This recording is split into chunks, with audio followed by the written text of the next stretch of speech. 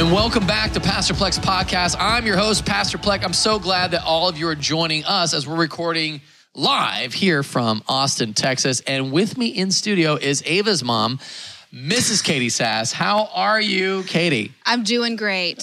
And also with me is our resident theologian, Pastor Mo. So glad to have you in with us today. Let's go. All right, let's do this. We got some fun questions, which I just love these questions because they're sort of like ones that I think that people have, but nobody really likes to ask them. One is this one, and I've actually dealt with this a lot over the years, especially, and then people end up deconstruct their faith over it. So it's a good one, I feel like, for us to tackle. We call the Son of God Jesus. Isn't his real name Yeshua? Oh my gosh. Then why don't we call him Yeshua? Then if Yeshua is his name, why is it not in the everyday Bible translation? So first off, Katie, what do you think about that question? Yeah, this is good. I would love to hear what you.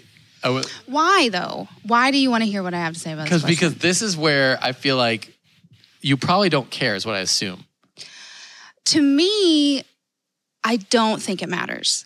But why not? To the person asking, I think that I should be respected. I mean, I don't know. Why doesn't it matter? I don't even know. I like to. I don't even know who sends questions in. It doesn't matter. Like, this is the part where, like, like, I'm just kind of like, they're bigger. What is the saying? They're a bigger fish to fry. Yeah. Okay. Good. I kind of agree with that. What do you think, Mo?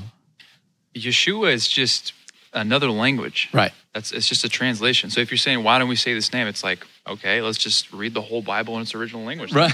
Yeah. Why don't we just do Greek and Hebrew? Talk in Hebrew? And so I think that is the challenge. Well, in fact, Jesus' name in Arabic, isn't it like Isu or something like that? Yeah.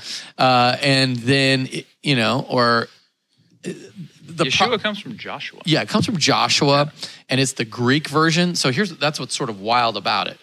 If Yeshua is his actual name, then why didn't they put Yeshua, the Hebrew term, into the Greek text? Right. And that would be... So that's why I don't think it matters. I don't know. I mean, if you want to sound like super hyper spiritual or something and walk around saying Yeshua, then fine, do it. Yeah, and there are some people that are hyper spiritual and have written books about it, and they're just like, why are we not calling him we should call him Yeshua HaMashiach, which is like Jesus the Messiah. And I think that's... Listen, I'm not saying that we shouldn't honor the name of God. I really think the tetragram is which is like the 4 letters in the Hebrew alphabet, which stand for God. And in the original language, it doesn't have the vowel pointing, which... So you don't know how to pronounce it. You don't know how to pronounce Nobody knows intentionally. How to pronounce it. Yeah. Okay. In fact, and then just so you wouldn't make the mistake of trying to pronounce it, they would write Adonai. They would write the Adonai vowel pointing. So you'd say Adonai. I know vowel pointing. I know I'm talking about that. Vowel pointing. So think of this way. Hebrew is written in all consonants. So you know how like you do LOL, and that's not obviously has a vowel in it, but you do LOL. Well, you know that means laugh out loud. So the way that all words were written in the Old Testament was just consonants mashed together, and you had to use context clues to figure out what the word meant. Yeah. Then in the Middle Ages, there was something called vowel pointing because people were starting to forget Hebrew. And so Hebrew scholars would put in little dots and stuff. And so a dot underneath would give it an ah sound. A dot to the left would give it like an eh sound or whatever. And so then also, again, and the word Jehovah then comes from that vowel pointing, which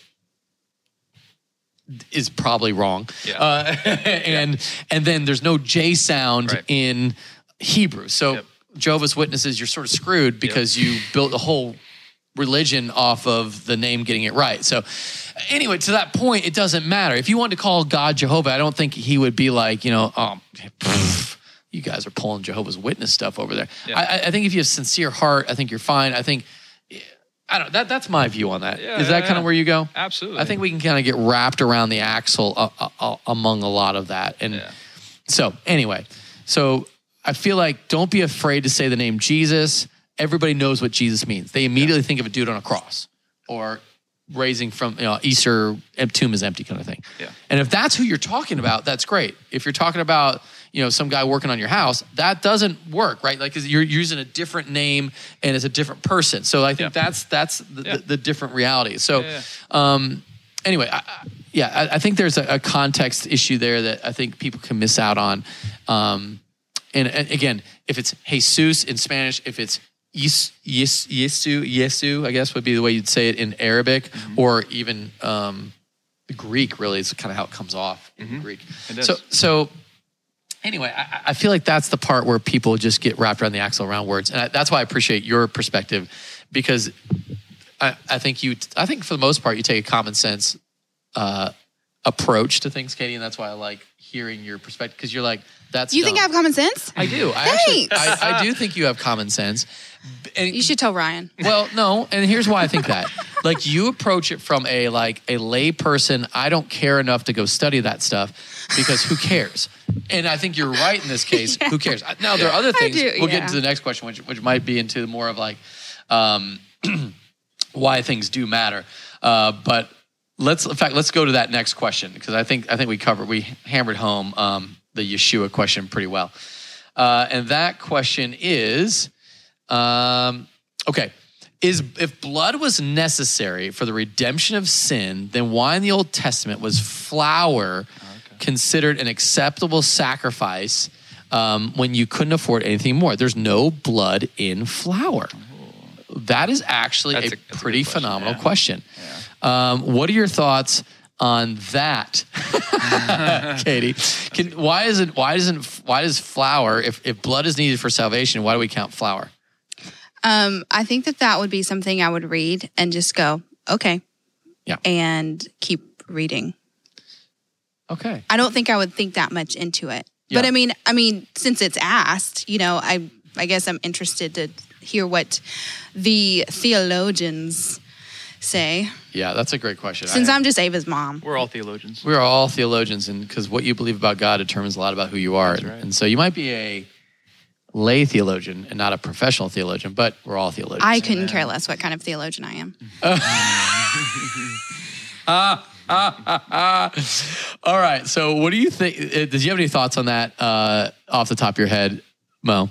I feel like you have to go to the verse, and my first thing is the flour sacrifice having to do with sin atonement? Yeah. Or is it a Thanksgiving kind of sacrifice? And if it is an atoning for blood kind of sacrifice, even the animals, when you go to Hebrews, for the blood of rams and bulls cannot take away sin. Right. So even the blood sacrifice was ultimately a pointer. Yes. So if it's talking about, what I'm saying? And I think that's a better one. Yeah. I think that's where, because there is a grain offering, and I think this is where I'd love to figure out which there's a voluntary offering is a grain offering, which the fruit of the field was offered in the form of a cake or baked bread made of grain or fine flour, oil, and salt.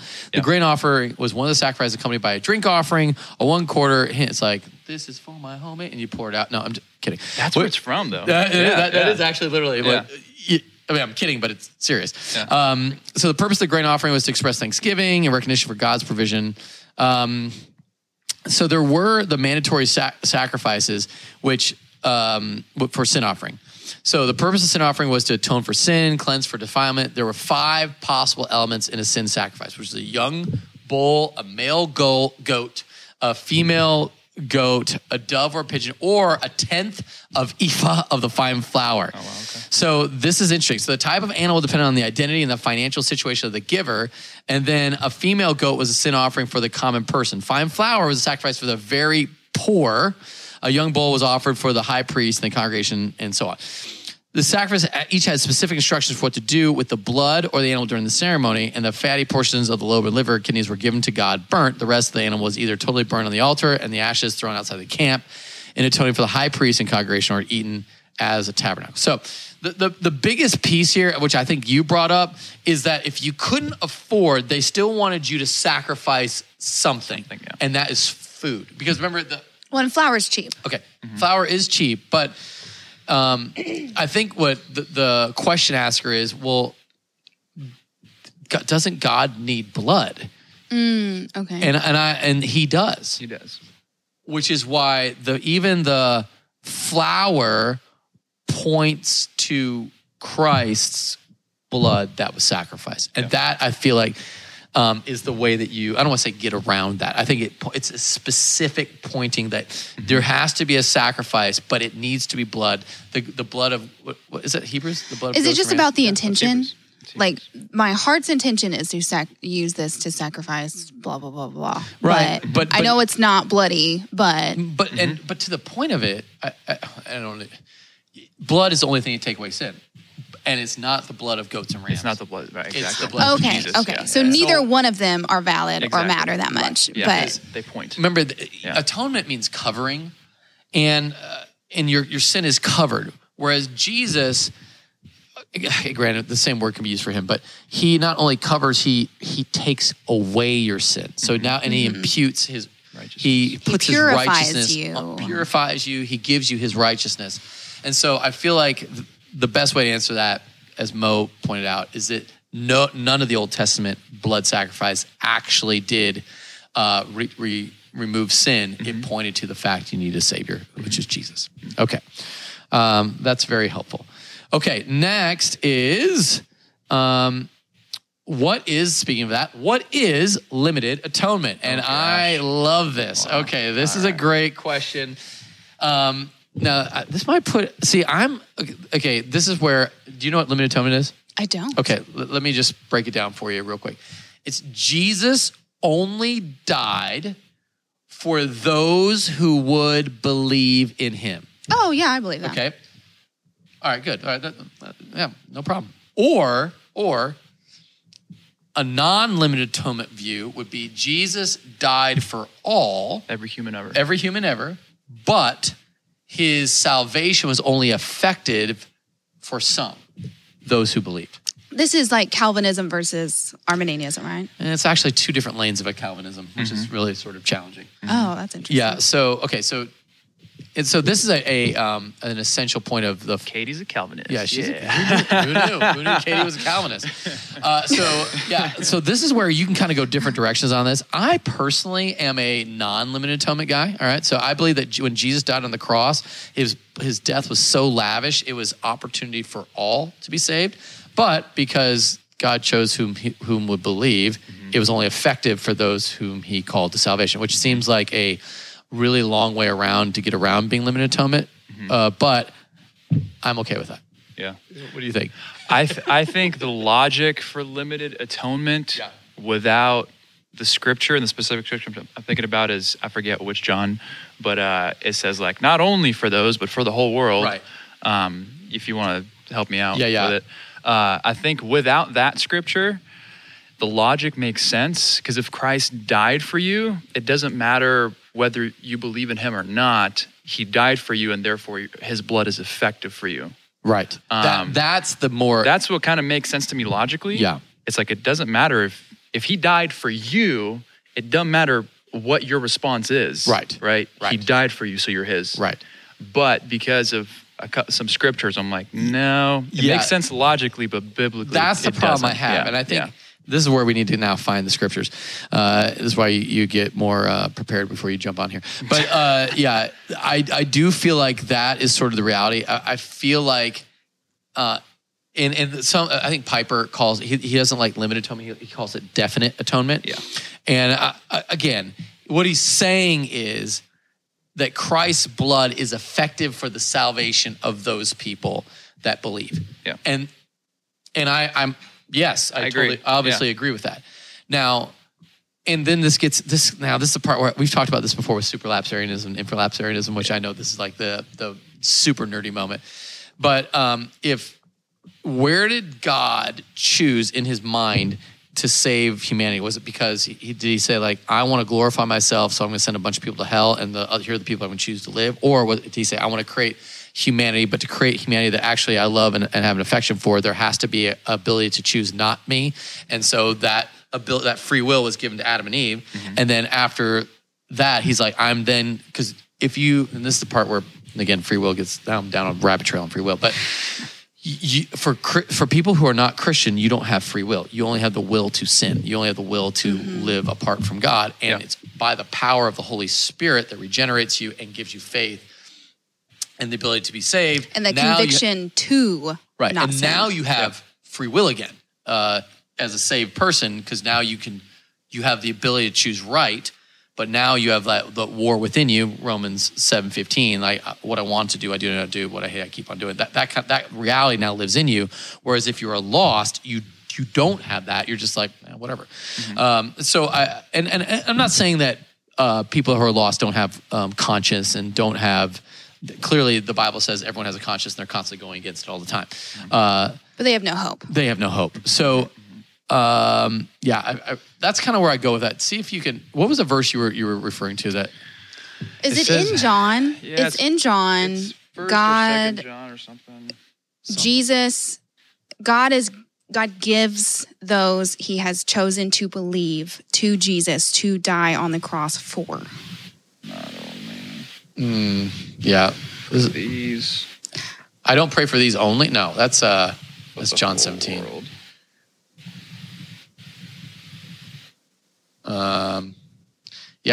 Because this is where I feel like what ends up happening with this. It's not a hill to die on, though. No, but I do feel like it's important to talk about because I feel like this comes up so much. And whether you're limited atonement or not limited atonement, you end up in the same place anyway.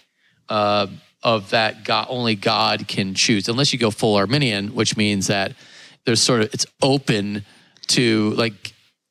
God, his foreknowledge is only a foreknowledge. He doesn't have any influence in the ability to save people. I feel like it comes down to,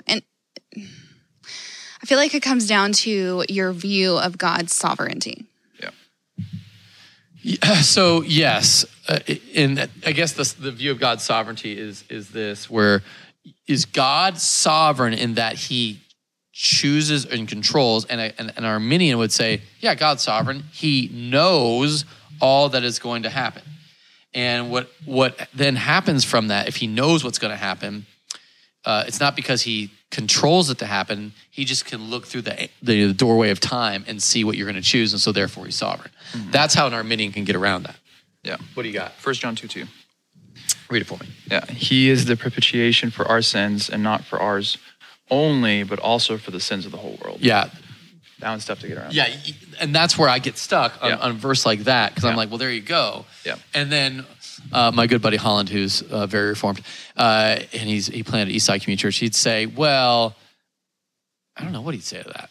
I think that's where he's like, well, there's holes in the argument. Yeah, I don't know. I think and I think he'd say, no, it's definite.